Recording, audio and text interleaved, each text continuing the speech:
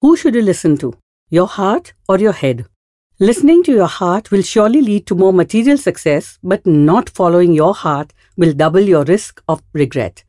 The mind is the reason while the heart is the emotion.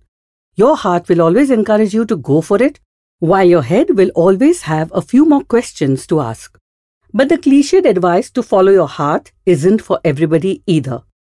Because at the end of the day, all decisions are made about the way we approach them and the end result of that decision.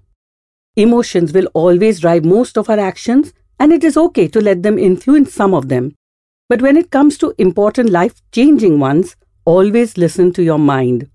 Listening to your mind lets you weigh the pros and cons, think of potential consequences, and look at it from a more logical perspective.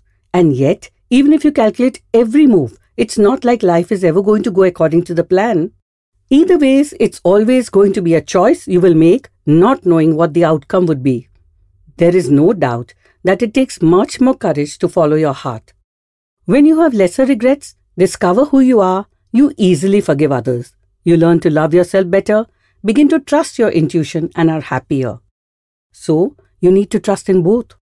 Feel with the heart, listen to your mind, and you won't go wrong.